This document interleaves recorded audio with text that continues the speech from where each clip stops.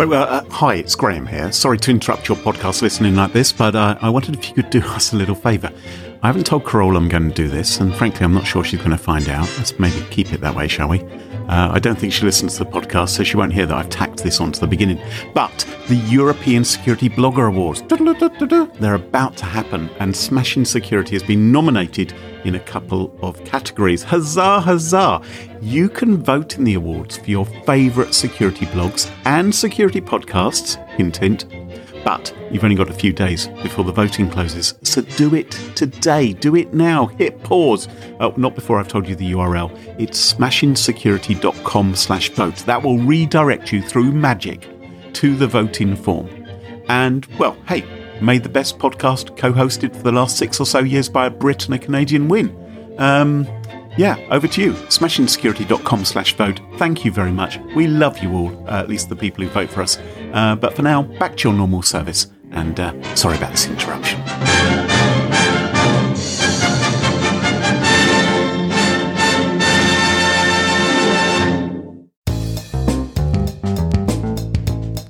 This incident alone may cost Missouri taxpayers as much as $50 million. I'll do it for half that much.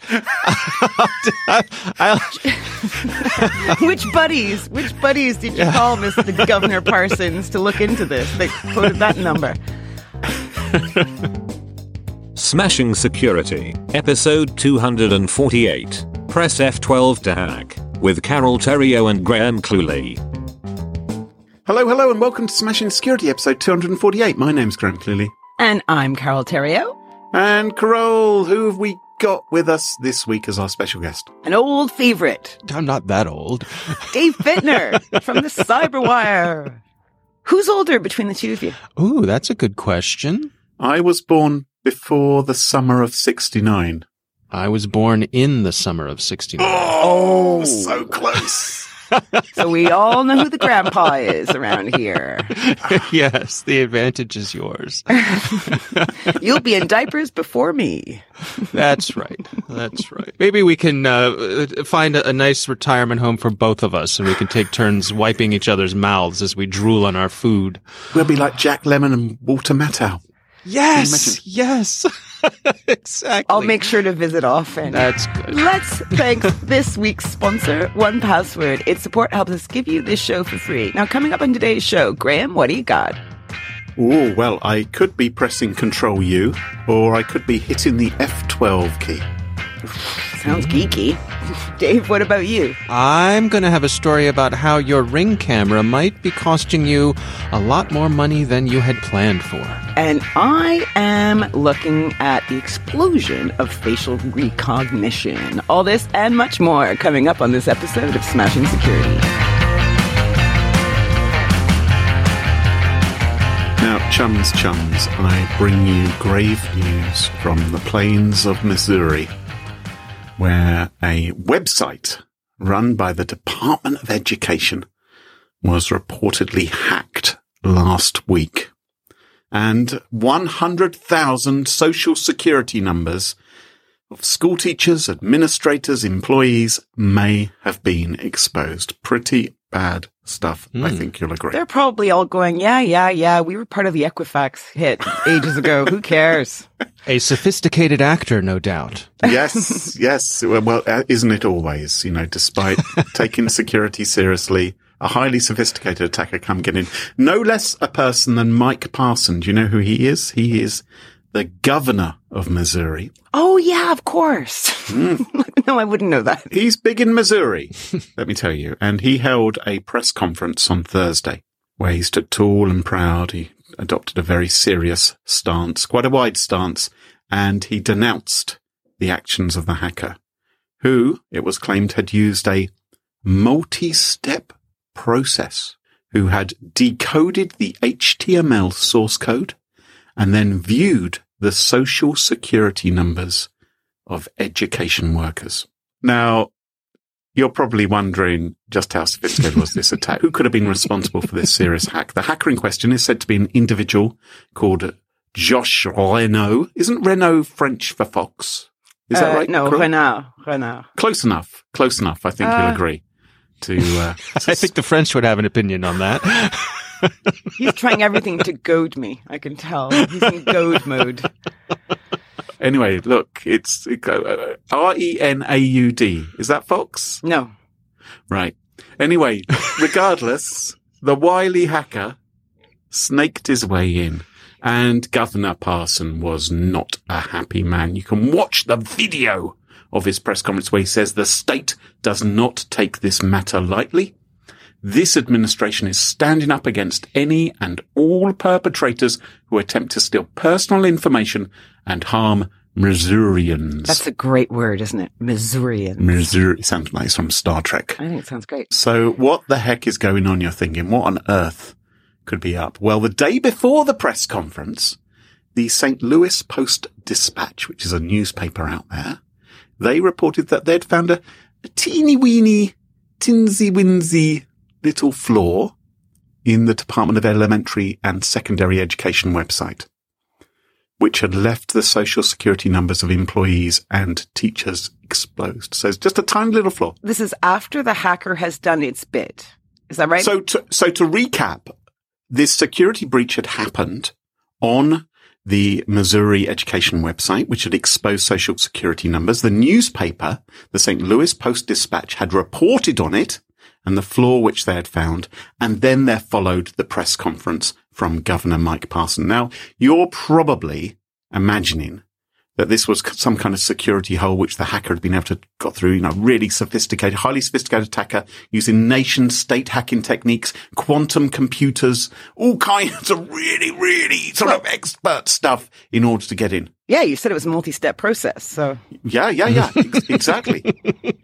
In fact, all the hacker, in quotes, did was go to the webpage and click View Source on a publicly accessible webpage. Brilliant. Now, if clicking View Source is a little bit too techy for you, you can just press the F12 button in a browser or Command U, and that will do it as well. It's the choice is yours. And when the reporter at the St. Louis Post-Dispatch did this, because this guy, Josh Renault, the guy who has been named the hacker, was in fact a reporter at the newspaper. He had found this. He'd gone to the webpage. He'd begun to use it, hit View Source, and he'd seen other people's social security numbers. When he found that security hole that could be exploited with just one click, what did he do? He told the state government about it responsibly. He responsibly reported it to them. Reported to Mr. Parsons, presumably. Right. Well, I don't got wind of it pretty soon. Well, yes, I don't think they rang him up. If they did, maybe that explains everything. I'd be willing to bet he wasn't the first person they called, as will be clear as you continue to tell the tale. And so the newspaper actually held off reporting about the goof until after the problem had been fixed. So it's quite responsible of them, right? They didn't expose anyone's social security number. They found a problem on the website. They told the department about the problem. They waited until the department fixed it, and then they published about it. Yeah, responsible disclosure. Perfect. Right. Well, someone who isn't happy is Governor Mike Parson, who vilified the reporter as a hacker at his press conference, and said that they were going to be reported to prosecutors. And when you watch a video, I'll link to the video in the show notes as well. When you watch the video of the press conference, it is truly breathtaking. But let me be clear. This administration is standing up against any and all perpetrators who attempt to steal personal information and harm Missourians. It is unlawful to access encoded data and systems in order to examine other people's personal information. And we are coordinating state resources to respond and utilize all legal methods available. He considers it a completely criminal act that this person came in and clicked on View Source. God. He says the state is committed to bring to justice anyone who hacked our system and anyone who aided and abetted them to do so. He says that the St. Louis Post-Dispatch was attempting to embarrass the state and sell headlines for their news outlet. And then he says how much it's going to cost the taxpayer to get to the bottom of all of this. This incident alone may cost Missouri taxpayers as much as $50 million. I'll do it for half that much. Which buddies did you call, Mr. Governor Parsons, to look into this? They quoted that number. So he says, did anyone say to him, could you just define hacker? Well, no, he defines hacker. A hacker is someone who gains unauthorized access to information or content. This individual did not have permission to do what they did. They had no authorization to convert or decode. So this was clearly a hack. He says, we will not rest until we understand the intentions of the individual and why they targeted teachers. It's like, well, the intention was clearly to tell the state there was a problem with their website and to get it fixed. Yeah, this is almost like the true definition of misinformation, isn't it? It's like you find a flaw, you do everything that you're supposed to do. This is 2021, people, right? And this happens and it sets us back. You know, I can just imagine people like our other papers writing about this, his speech at the press conference saying, we're a little worried. Oh yeah. The tech press certainly have been having a good old laugh about this. And if you go onto Twitter, you will find thousands of tweets of people replying to the governor going, I'm not so sure about this. And the governor has doubled down, too. Even after getting all of this feedback from people who actually know what they're talking about, he is not backing off. Well, I think this is a war, isn't it? Basically, on a newspaper which he sees as not being supportive of his administration. And so it's all part of this thing which is going on all around the world where we're all sort of split down the middle, and it doesn't matter about the truth or facts. It more matters as to were you having a go at me or not? Or were you making me look incompetent or stupid? I'm curious, a little side issue here, Graham, but you sort of brought this up. And one of the things I saw on Twitter was people getting all bent out of shape over the use of the word hacker and what exactly it means. And I'm curious for the two of you, how you define a hacker and what it is and is not. And also what you think about, there are people who are really, in my view, a bit pedantic about its use. Yeah. Yeah. I'm quite pedantic about hacker as well. I think hacker is anybody who wears a baseball cap sideways and has baggy trousers. I think that is the definition. I agree. You agree with that, Crow? 100%. Yep. All right. Well, moving on then. Well, what do you think it means? Well, I think one of the problems with the word is that it has contradictory meanings depending on the context. Its broadest use is someone who is not good at something. A hacker is someone who's not good at playing golf, right? He's a hacker. Oh, I see. He's a hacker. Oh, right. Yes. Right. But in computing, it means someone who is skilled, but it also has the definition of someone who is attempting access to systems, attempting to circumvent protections against systems, not always, but sometimes for, bad purposes. And that's what gets some people's knickers in a twist, isn't it? Because I quite often get feedback from people saying, would you not describe them as a hacker, please? Can you call them a cracker instead? And right. It just drives me up the wall. I like the word, actually. I don't know. I feel for people that do it for a legitimate job and they don't want to be, they don't want the term to be always used to mean bad agents or bad actors. I like the term bad actor. Oh, do you? Yeah. That just makes me think of Nicolas Cage. Well, stop flattering yourself. But I wonder if it's kind of like the word theory, which is that the word theory means something different to scientists than it does to people in the general public, right? People in the general public, they'll say, oh, that's an interesting theory. But to a scientist, a theory actually is a much higher level of scrutiny. And so I wonder if it's the same thing with hacker. To professionals, it means one thing, but to the general public, it has different connotations. And because of that, I think it's silly that people get all bent out of shape when it is a word with such often contradictory terms, depending on its context. I think people just need to kind of let it go. Yeah. And I think quite often the people who work in cybersecurity find it hard to let things like this go, don't they? And to be relaxed about it. You think? Graham, is that something that cybersecurity professionals tend towards, is not being able to let things go? I haven't seen that on Twitter at all. Dave, what have you got for us this week? Well, my story comes, it's been reported many places over in your neck of the woods. This particular story I'm linking to is from the Daily Mail. Oh. Was it not in any newspapers as well? Sorry, I thought I was walking into that one. I was actually going to say, before we continue, can you give us a little assessment of the the reputation of the Daily Mail? Yeah.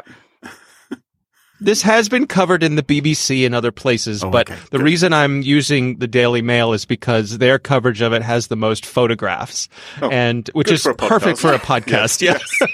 So Dave's going to be describing the pictures from an article. Okay, great. Well, all right. So the other reason this caught my eye is that I believe this is in your neck of the woods. This is in Oxfordshire. That's where you all are. No, right? we actually live in Oxfordshire.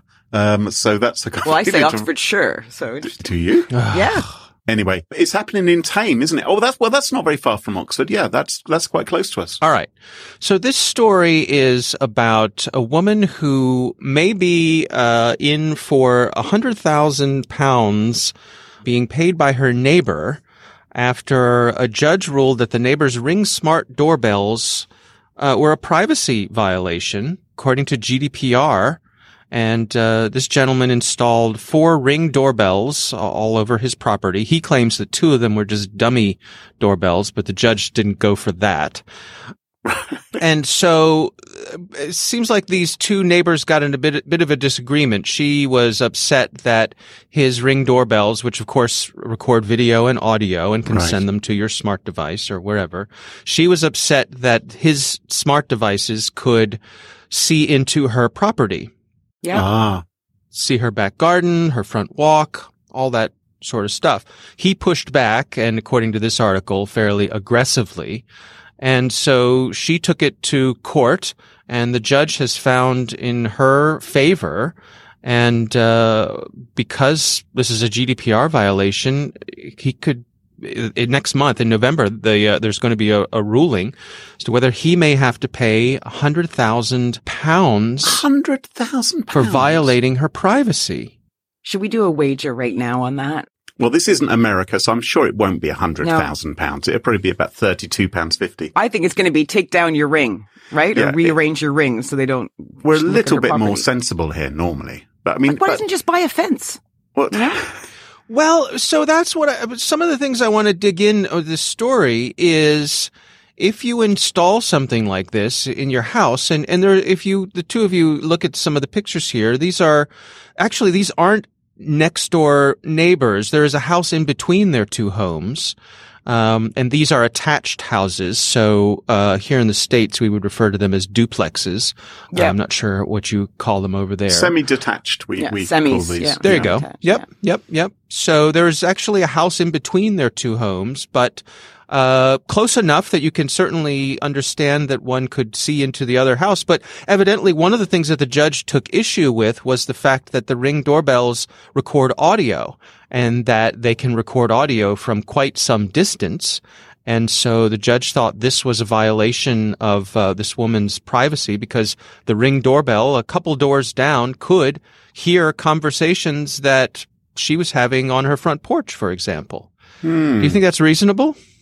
Well, I don't really like the idea of Ring doorbells taking video and recording audio. I do think they do snoop on people, and they do infringe. But why these people couldn't just have come to some sort of settlement between themselves rather than going to court just seems crazy to me. It seems rather bonkers. Well, there are some neighbors out there when you might go over, they might just go, "Why don't you off?" Right? And then what do you do then? Well, I was about to say, I don't know where you live, Crow. But no, my neighbors are all lovely. So what do you think, Crow? How would you feel if your neighbours installed one of these camera recording things? I don't like it. I do have someone who lives down the road, so almost neighbor, and they have a sign on their front window saying, "Smile, you're on candid camera," or something, or you're, CCTV in operation or something. And it's sticking, he has a camera facing the road. So the road is public property. Right. I don't know if my neighbors near him are under that surveillance, but I wouldn't like it next door to me. Yeah.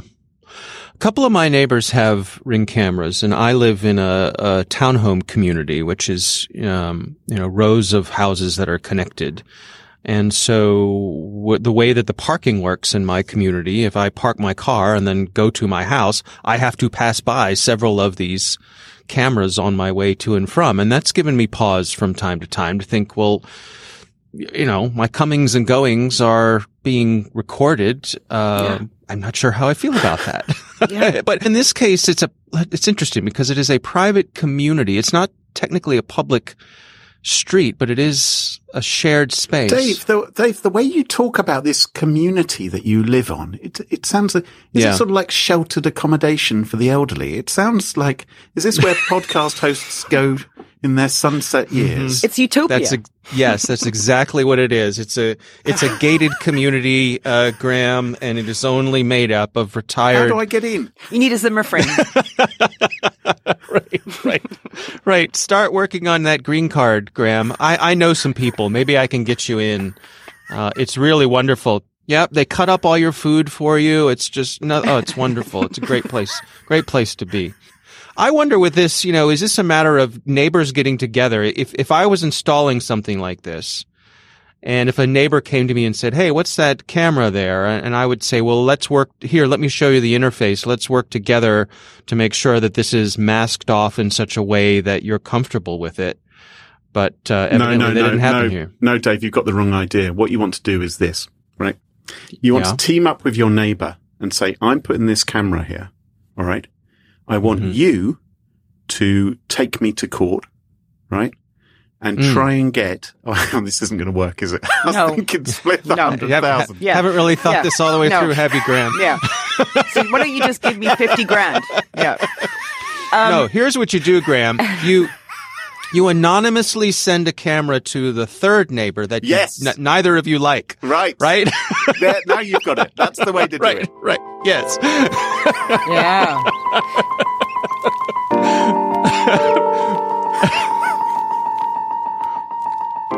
Carol, what have you got for us this week? Well, there's been a bit of an explosion of facial recognition software being used for all manner of things. And the pandemic is being cited as one of the main reasons for this intensity of facial recognition buy-in. But at what cost to the rest of us? Well, I think the cost is that we're going to have to take our masks off for the facial recognition to work, which is going to be a bit of a nuisance, isn't it? Well, I am going to waltz you guys through a few facial recognition trials and adoptions that are going on around the world, just to get your thoughts on them, okay? And as D-Dog is here, Dave Bittner, let's start in the U.S. So federal agencies have turned to facial recognition as a contactless automated way of verifying the identity of people applying for unemployment or other public benefits. I was going to ask you, is there anywhere in your life where you have facial recognition as part of like that you have to go through that, maybe at a bank or? No, just my iPhone. I use Face ID on my iPhone. That's it. Yeah, I don't have facial ID on my iPhone or anything, but I'm thinking it would happen at an airport. Yep, totally. But of course, I haven't been going through very many airports recently. Yeah. According to MIT Technology Review, 27 states are working with ID.me. This is a company that offers face recognition technology. And the driver here is to stop fraud. Yeah. U.S. Department of Labor is providing millions in funding to states to implement fraud prevention measures, which has pumped more money into facial recognition. So in recent months, there have been reports across the country of incidents where unemployment systems are failing to recognize applicants' face scans, and individuals can find themselves in precarious financial situations because this is all having to do with unemployment. So imagine your company tanks, you lose your job, you've got kids to feed and a house, and you do your recon and you realize that your situation qualifies you to get unemployment. And if the system doesn't recognize you through its facial recognition software, you can find yourself shut out from the benefits.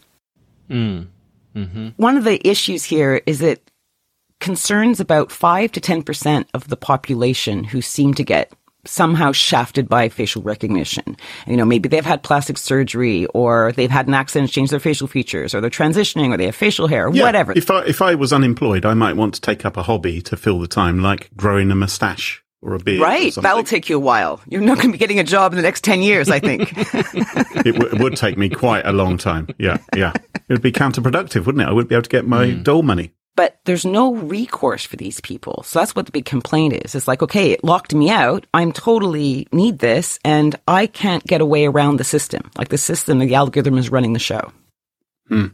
But also, facial recognition is notoriously bad at dealing with people of color. Yep. Yes. Time and time again, we see the studies say this, and that's... Anyone who's not white, really. Right. Yeah. Right, exactly. Because most of the big training sets are white people. And we move now to the UK, where there's 9 schools in Scotland that have begun taking payments for school lunches by scanning the faces of their pupils. Okay, this is according to an article in the Financial Times. And more schools are expected to follow. Now, the idea behind it, again, is, you know, it's to save money, right, and cut costs. Because the idea is that it will speed up lunchtime sales by scanning the faces of pupils at the tills.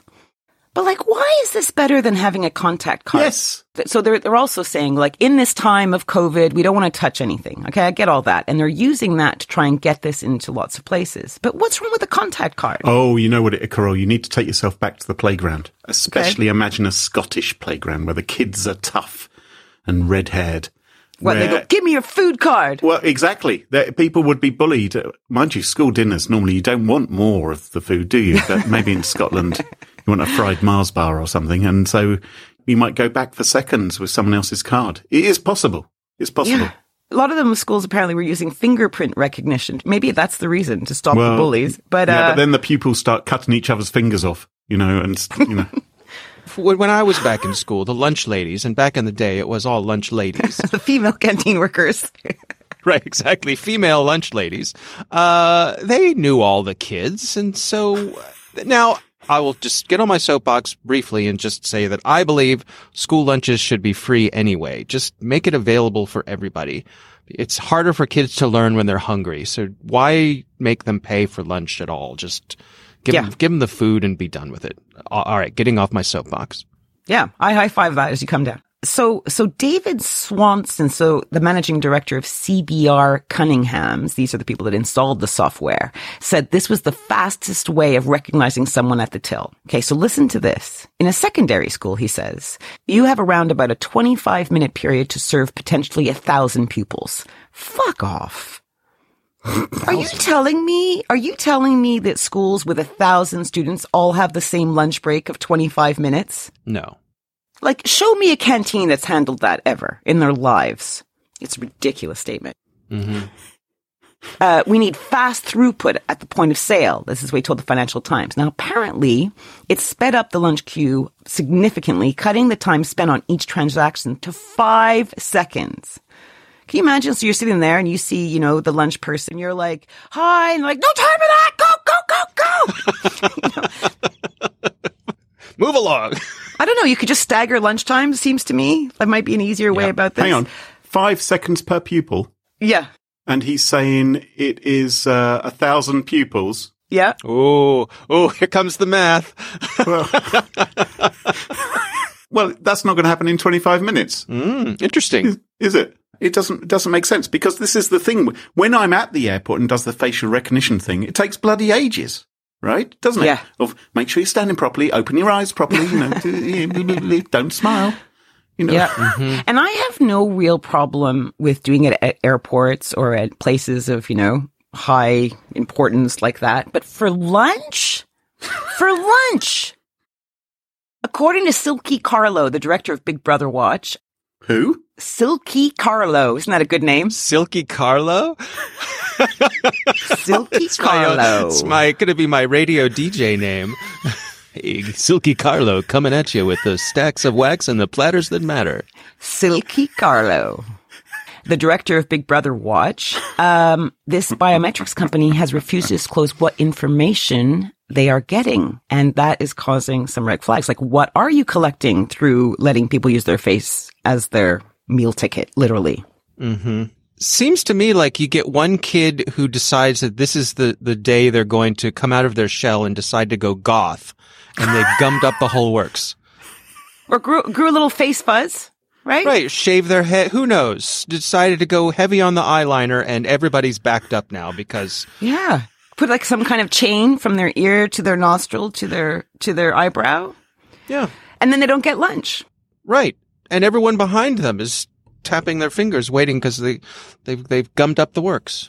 And they're saying, look, hey, we got the okay from all the parents on this. And it just, I would have loved more time to go look into this to see where the schools are and what parents had said. And In summary, in summary, it's going to take longer than ever to feed your kids, and it's going to cost a fortune.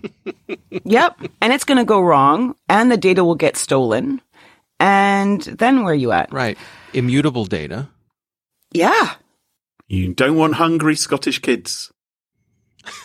You know what? I'm opting out of going outside, I think, in all this. That's what I'm going to do. Because that's the only thing. I can't even be at home if my neighbor has a ring. Mm-hmm. I don't like it. I'm going to become a hermit. How would we tell? Wow.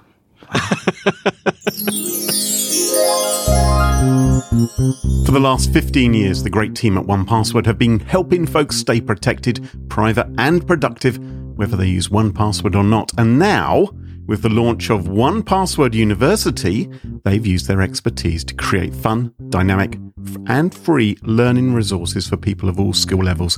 Learn how to make the most of your 1Password account's features, find out how to build a culture of security in your workplace, or discover why reusing the same password across multiple accounts puts you at risk. Broaden your knowledge, starting with the basic building blocks of security. Learn at your own pace and discover the tools and tactics that will help keep you safe on the internet. Whether you're a business leader looking to create a culture of security in the workplace, or you're a user trying to understand why you need a unique password for each account, 1Password University's free courses have got something for you. Go check them out right now. Try 1Password University for free at www.onepassword.university. That's www.onepassword.university. And welcome back. And you join us at our favourite part of the show, the part of the show that we like to call Pick of the Week. Pick of the week. Pick of the week. Pick of the Week is the part of the show where everyone chooses something they like. Could be a funny story, a book that they've read, a TV show, a movie, a record, a podcast, a website, or an app. Whatever they wish. It doesn't have to be security related necessarily. Better not be. Well, my pick of the week this week is not security related. It was pointed in my direction by my friend Petra. It is, yes. While the rest of the world has been watching Squid Game and Succession, my friend Petra has been watching a TV show called Married at First Sight Australia. And she said, you might like it, she said. It is a cultural feast, she said. And so I checked it out. Now, specifically, I'm talking about Married at First Sight Australia, not the UK edition, not the US edition. It has to be the Australian one. And it has to be season 6, which is the best. Well, it's the only one I've seen. Very specific. Now, this was first broadcast in Australia 2 years ago, but it has just reached British shores via the All 4 streaming service. I think it was on E4 here. The rest of you, I don't know how you're going to get hold of it, but you'll have to try. I think I saw, well, maybe it was a different name show, but this premise was the same, and it was in Australia, and it was on Netflix.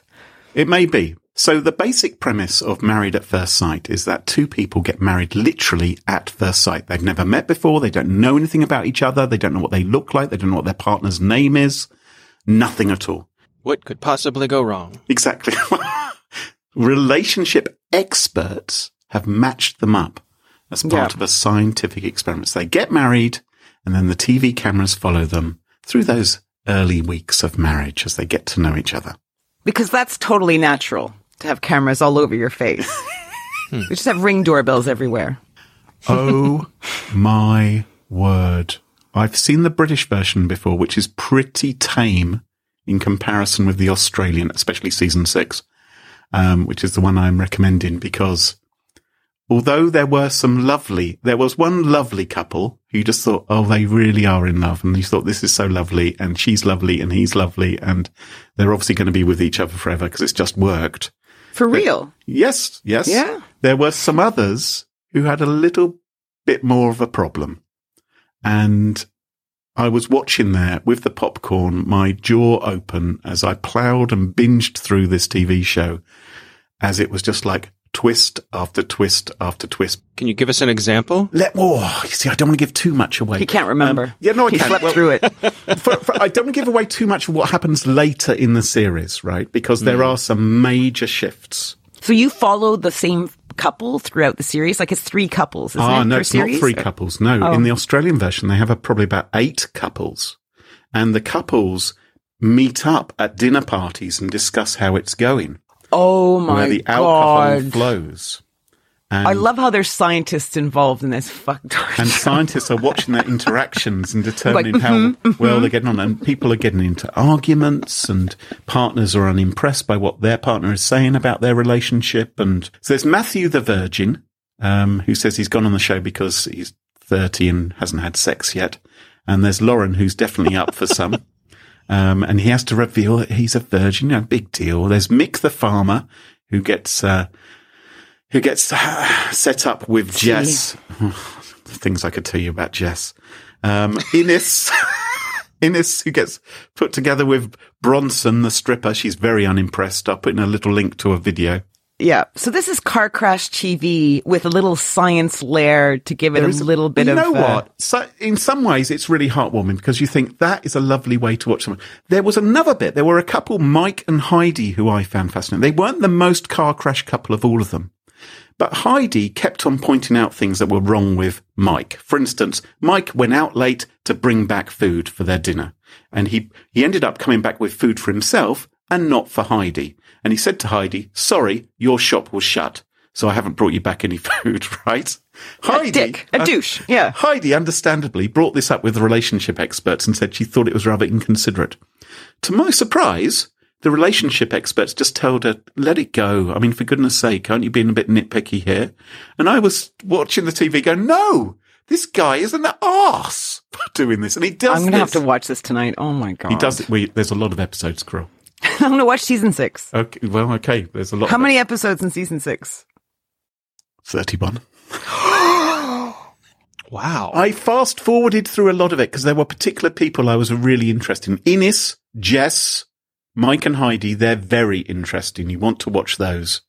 Anyway, the show is called Married at First Sight Australia. You can find it on all 4 streaming in the UK. And I was surprisingly engrossed in it. So that's why I'm not watching Squid Game and Succession.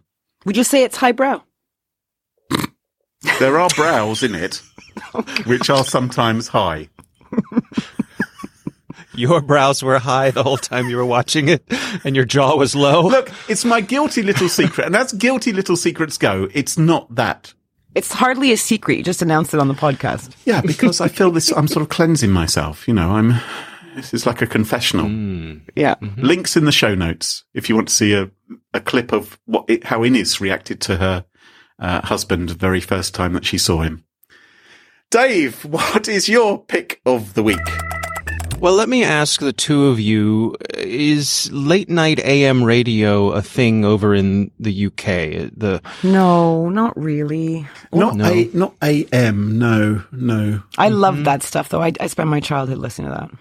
Okay, so you're familiar with it, Carol, from your Canadian upbringing. Mm-hmm. Perhaps you heard some of the Clear Channel stations making their way over the border from your friendly southern neighbors here in the U.S. Yes, while we were warming ourselves, inside a bear carcass, yes.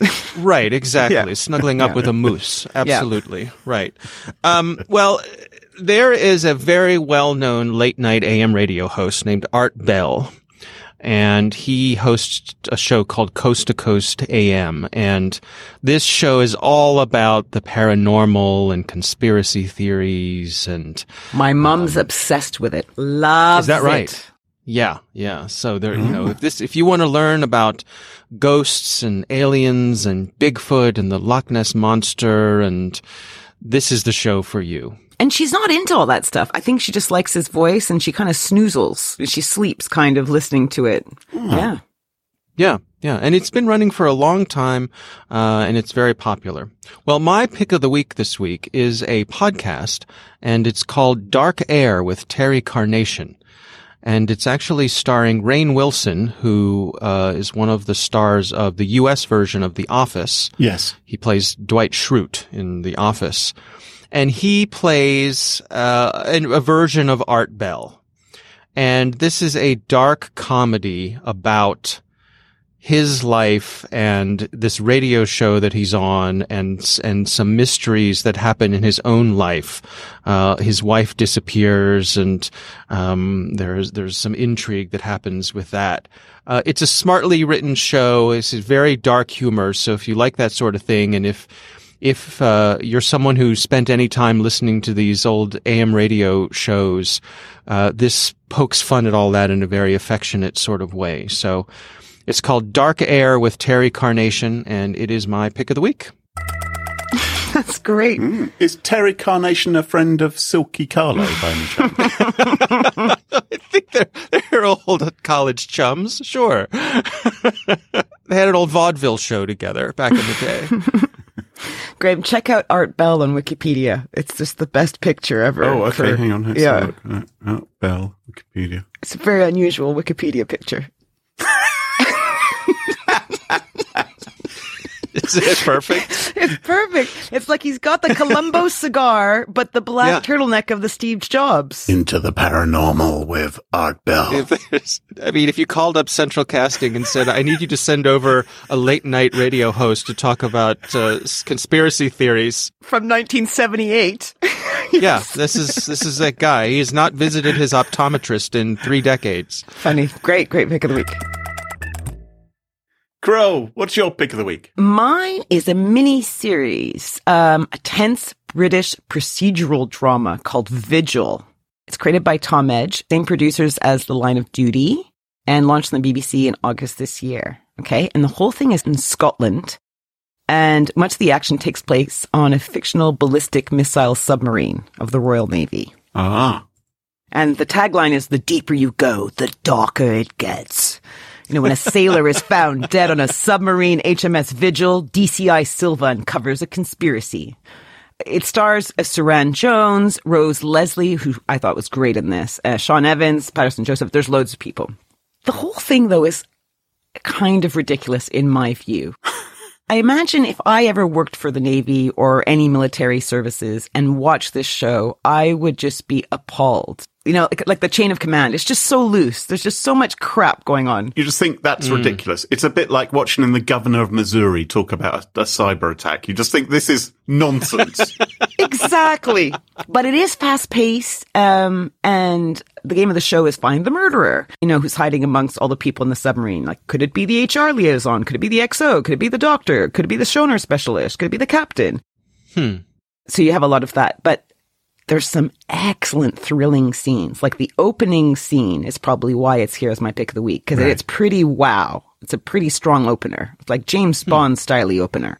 And there are a few fight scenes and a few surprises. And it's great fun. How many parts is it, Kroll? 6 parts. It's like much more reasonable than 31. 45 minutes each or so? Probably.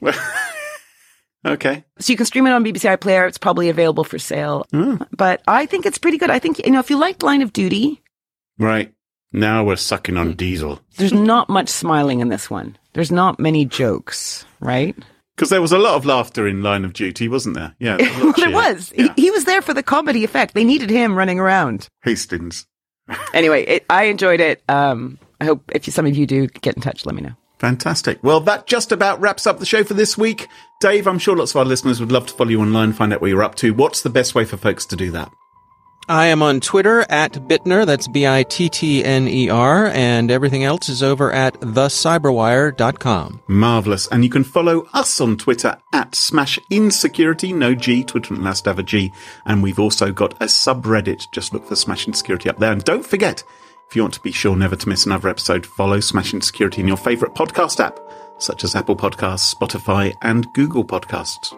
And of course, thank you to this episode's sponsor, 1Password, and to our wonderful Patreon community. It's thanks to them all that this show is free. For episode show notes, sponsorship information, guest lists, and the entire back catalogue of more than 247 episodes, check out smashingsecurity.com. Until next time, cheerio. Bye-bye. Bye. Bye-bye. Alrighty. Don't click F12. Yeah, you don't want to become a bad actor. Bad act. No. Violate the Computer Fraud and Abuse Act.